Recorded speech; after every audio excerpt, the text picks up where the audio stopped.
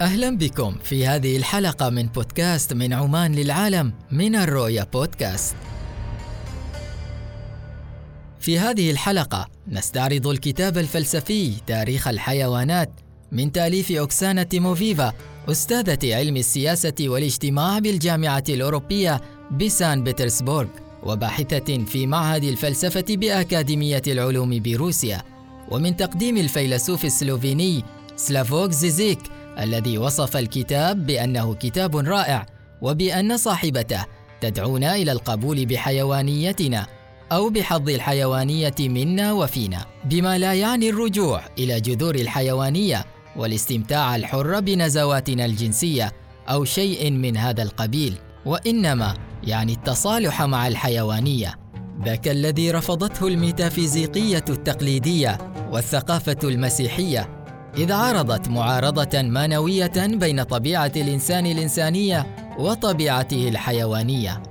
الشراكة في الحيوانية تلك هي قضية هذا الكتاب، حيث يحكى عن الفقيه ابن القوبع أنه كان إذا رأى أحدا يضرب كلبا أو يؤذيه يخاصمه وينهره ويقول له: أما هو شريكك في الحيوانية؟ والحال أنه من الشراكة بين الإنسانية والحيوانية انتقل بعض مفكرة العرب إلى حد تفضيل الحيوانية على البشرية في بعض الأحايين، فكان أن ألف ابن المرزبان كتابه الفريد من نوعه تفضيل الكلاب على الكثير ممن لبس الثياب. لكن دعنا نتساءل بدءا: ما معنى أن يكون البشر للحيوان شريكا في الحيوانية؟ والمؤلفة ما كانت مستلهمة لكتاب أرسطو تاريخ الحيوانات وحده، بل استلهمت كتاب تاريخ الجنون في العصر الكلاسيكي لفوكو، وكتاب تاريخ الشبقية لباتاي، وحاصل تلك الاستلهامات فيلة ثلاثة أقامت المؤلفة على ظهرها كتابها. لقد قال فوغو بأن للحيوانية حقيقتها الجوانية، وهي حقيقة تنجلي في حدود ما هو إنساني، إذ الحيوانية هنا هي المرآة الأخرى للإنسان التي لا نفكر فيها نحن معشر البشر، ولا يمكن التفكير فيها. وحسب المحلل النفساني لاكان، فإن من شأن نظر الإنسان إلى المرآة أن يجعله يتملك صورته عن نفسه، من حيث ما هو إنسان في صورة خارجة عن ذاته. لكن ما الذي يمكن أن يحدث لو كان الحيوان هو الذي يوجد خارج المرآة؟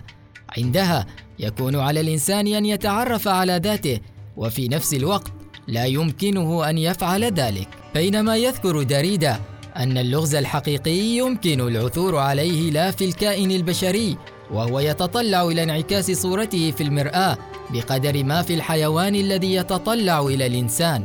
وإن هذه اللعبة، لعبة الجوانية والبرانية والاحتواء والإقصاء، لا تشكل ضربا من الآلية سماها الفيلسوف الإيطالي المعاصر أغامبين الآلة الأنثروبولوجية، التي شأنها أن تقيم حاجزا بين الذات والغير الذي هو الحيوان.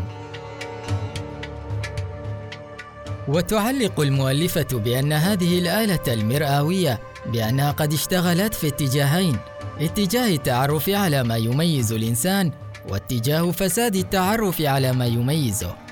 هذا كتاب في المفارقات، بحيث إن كل فصل منه يتناول مفارقة بطلها سمة الحيوانية، وسننتقي منها هنا مفارقة الموت بداية الوعي، حيث يرى هايدغر أن عالم الحيوان عالم فقير، عالم محدود جدا بين طريدة وفريسة، لكن باتاي يرى فيه عالم انطلاق وحرية، وحرية الحيوان تكمن عنده في سيادته وفي محايثته. خذ مثلا السمكة في الماء، فإنها حين تنتقل إلى الساحل تصير سمكة ماركسية، لكن حين تبقى في ماء النهر تموت بالسموم.